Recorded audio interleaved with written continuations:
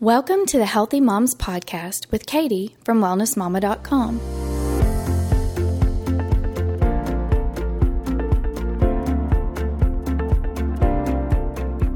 Today, Katie again joins Katie Kimball, founder of kitchenstewardship.com and creator of the Kids Cook Real Food course that teaches kids age-appropriate skills so they can help in the kitchen and eventually learn to prepare entire meals on their own. Katie Kimball is a mom of 4 kids with a background as a teacher, and she uses her passion for teaching to engage kids of all ages and teach them useful kitchen skills. In the show notes of this episode, you can find out more about Katie's course and get access to her no-cost 3-video series that includes many lessons for teaching your kids how to help in the kitchen. Let's join them as Katie Kimball shares her parenting strategies and how she keeps balance in her home with 4 children. Katie, welcome back. Thanks for being here. Hey, Katie. Great to talk to you again. Thanks for having me. Awesome. So if anybody missed the last 3 episodes, I would encourage you to go check those out. We've talked to Katie for 3 episodes so far about baby steps to eating real food, about real food shopping tips and tricks, especially on a budget, and my favorite with teaching kids to cook real food and all the benefits that has for the whole family. So if you missed those, please go check them out at wellnessmama.com/podcast. And Katie is back for a final episode to talk about natural parenting tips. And I've gotten to see Katie in action as a parent and also to spend time with her wonderful kids. And they truly are great kids, and they're so respectful and kind and helpful. So I can't wait for Katie to share some of her tips and wisdom about that as well. So welcome back, Katie. Well, thank you. Your compliments are, they're hard to hear because I feel kind of humble about my parenting. I don't feel like I'm a parenting expert at all, but I do feel like I have wonderful kids. So something must be right. And so, I'll give it my best shot talking about it. Awesome. Oh, I think all of us are just doing the best we can, but I really do think you are doing an incredible job with your kids. Like I said, I've had the privilege of spending time with you guys in person, and I love that even my children got to spend time with yours because your kids they are so kind and helpful, and just I enjoy being around them. They're such good kids.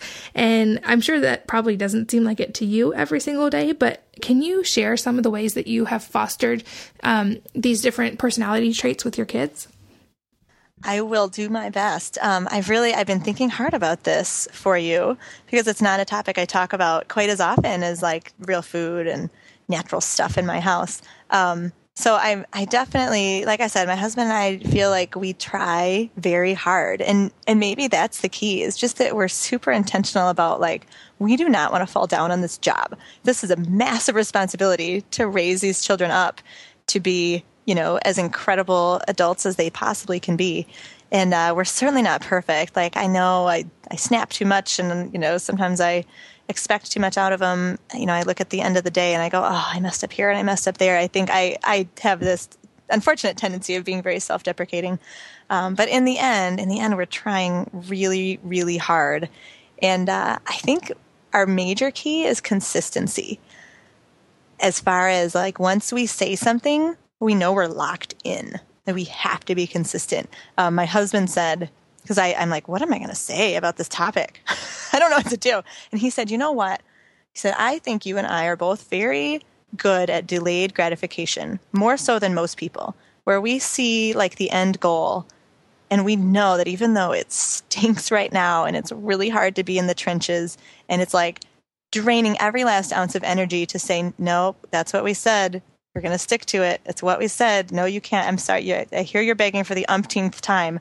I'm still not changing my mind. Like the kids, they can literally suck every last ounce of your energy out.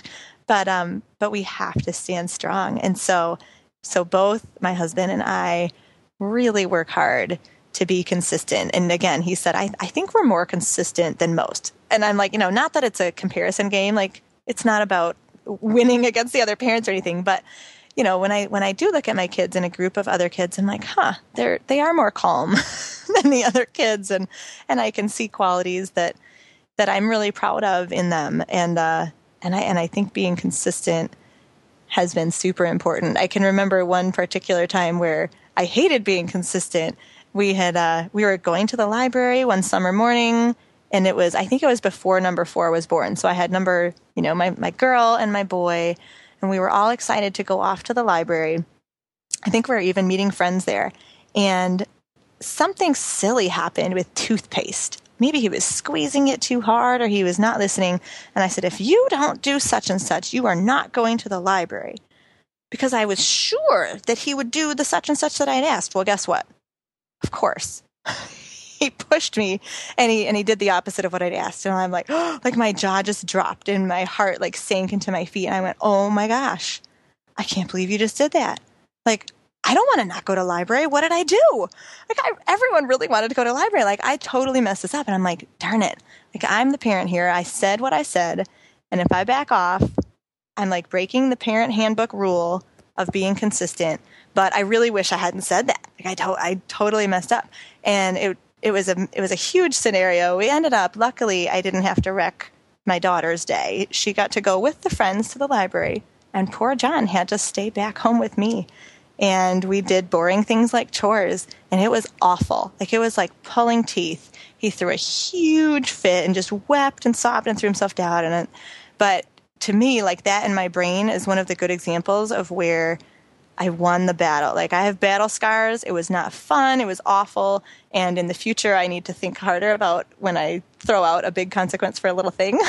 Because, they're not always going to do it right. But I stayed consistent.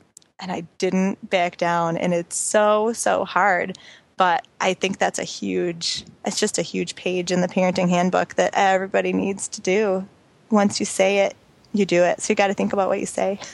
Yeah. And that brings up a good point about because I think tempting as a parent sometimes to like really kind of levy the huge looming big consequence, or to, in the heat of an angry moment with a kid, be like, you are never watching TV again if you don't do this right now.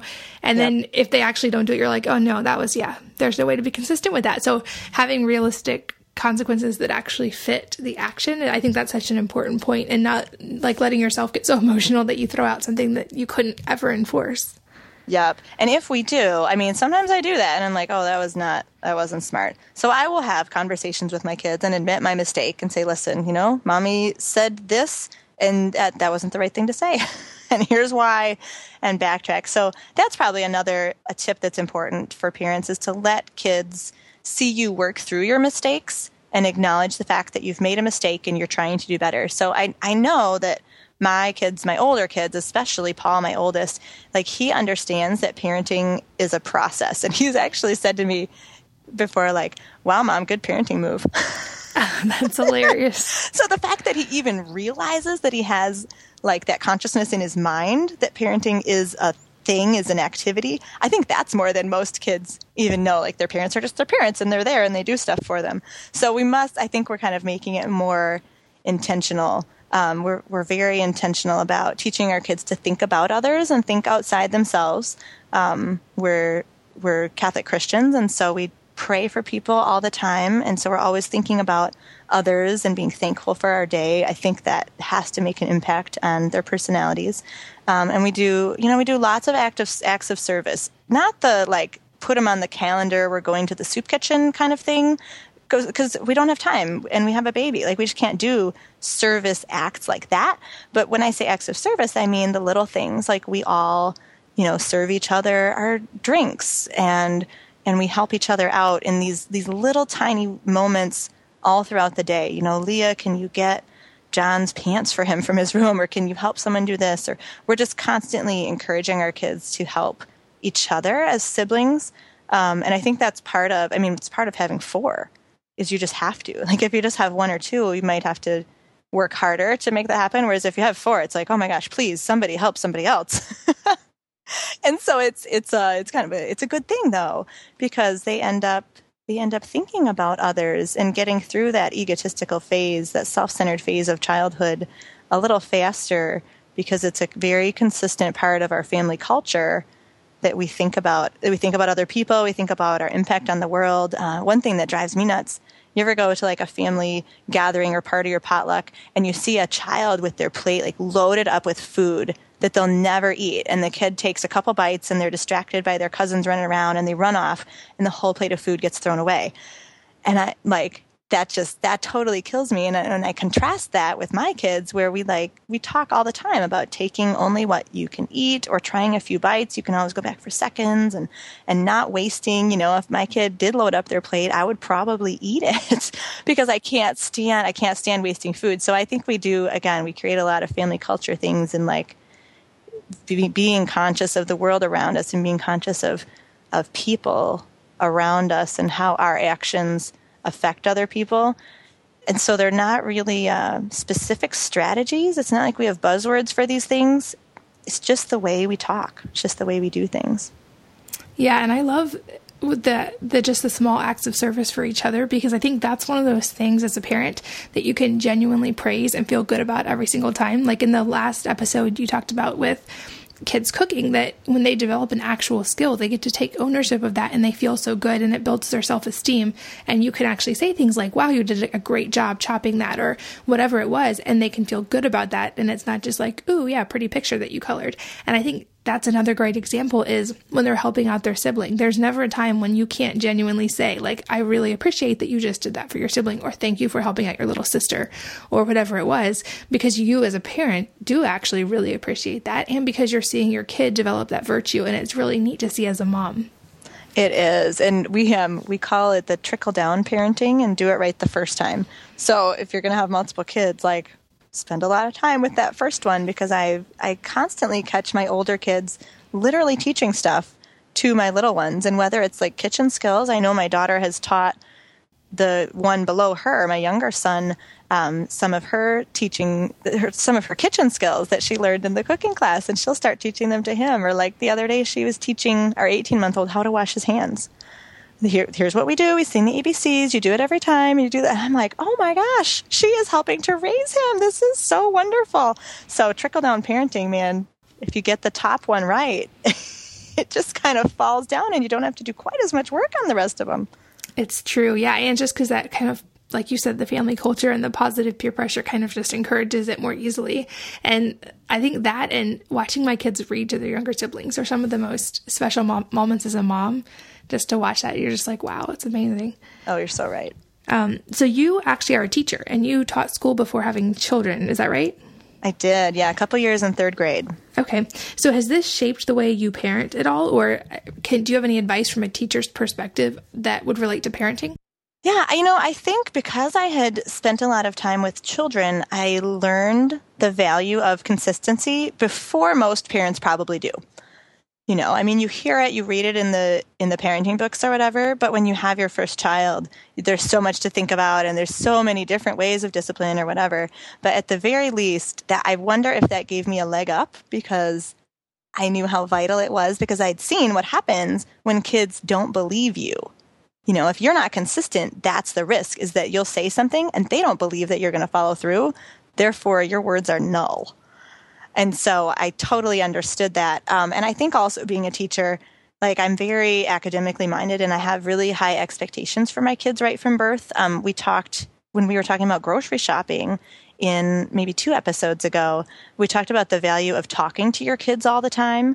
And so I've always talked to my kids, and I don't really rely too much on kid language. I'm not afraid to use big words around them. And we do so much reading and make it fun so that, they want to read all the time. And we do so much conversation about the world, right? So I don't know that being a teacher made me do like certain activities, but I think the fact that I have a teacher's heart and a teacher's mind has helped me to teach my kids how to learn and how to be like curious about the world, how to ask questions and, look for answers and kind of dissect things, and the value of conversation and of talking about what you don't understand.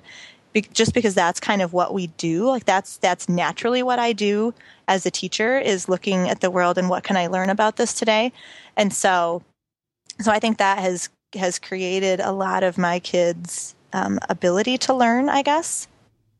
As far as, they're pretty good. They're pretty good learners in school because they know how to learn and how to be a good questioner and a good curious kind of creative person, and not just following 1, 2, 3, 4 instructions, but thinking about what can I do with this and how can I learn about the world.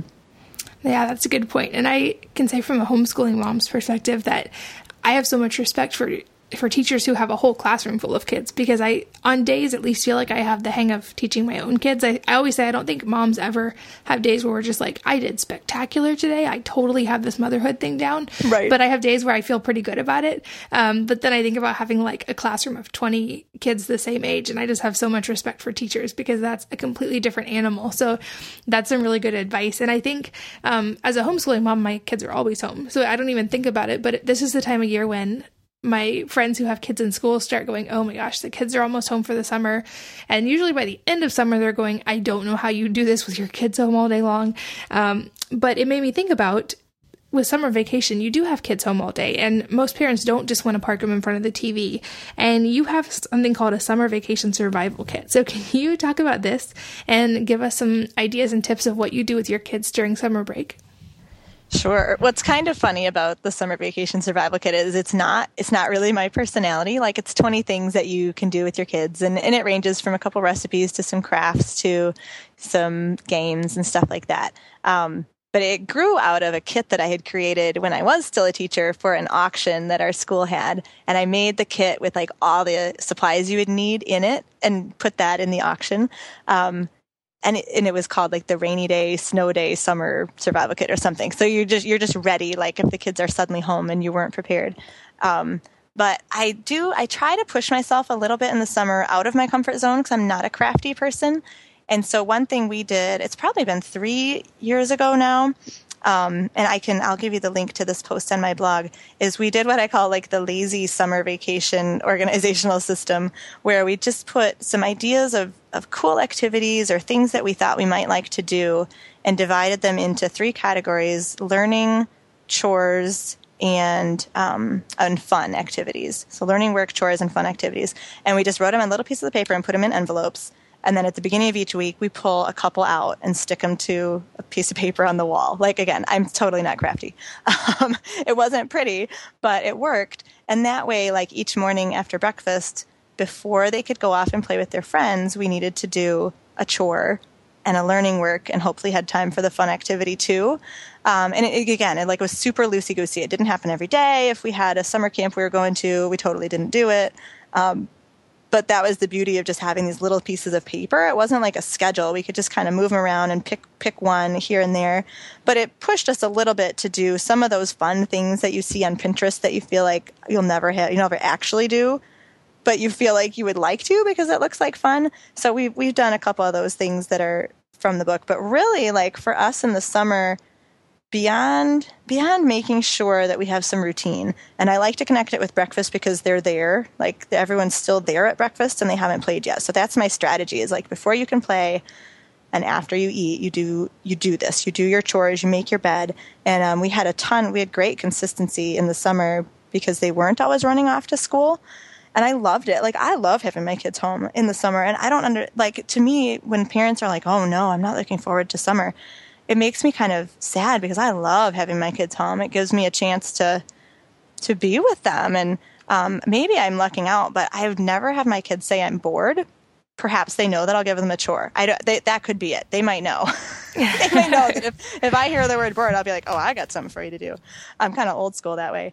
But we encourage a lot of creative play and just letting them kind of make their own life in the summer, make their own pretend play activities. We're not very structured, other than like making sure that something good and learning focused or chore focused happens right after breakfast. But other than that, like they're off making forts and they're playing house and they're playing in the sandbox and they're just being kids. And I love that about summer, is that they don't have to be so structured. And I know they're learning. I mean, they're learning by playing. That's so much research talks about how kids play to learn and to build their brains and all that stuff. So I'm always thrilled when they're just running around and knocking each other with sticks or whatever. As long as they're not sharp sticks, they're fine. Yeah. Seeing them get moving and get roller skating, and they need to learn things like climbing trees and how to roller skate, not just reading and writing and math. Yeah, that's such an important point too. I love it. And yeah, I'm excited that we're almost to that point for our kids. And just the act of building forts outside. I know our kids have actually done that together. But they love it. And it's like a cherished memory for them. And they're just really like, they're playing with sticks in the backyard, but they love it. And it's awesome. Yep. And you see them, they end up learning so much. One thing I was thinking about when I knew we were going to talk about parenting is, anytime you talk about parenting, there's that whole like nature versus nurture dispute. And because most of the time I spend my time writing about food and the environment, I thought, does that connect at all to our conversation here? And I almost wonder if the real question of nature versus nurture is nature versus nurture versus environment, right? Like how they're born and what your genetics say is one part of your personality. What your parents teach you and the experiences they give you is the nurture part. But then there's like the nurturing physical environment, what you put in and on your kids' bodies.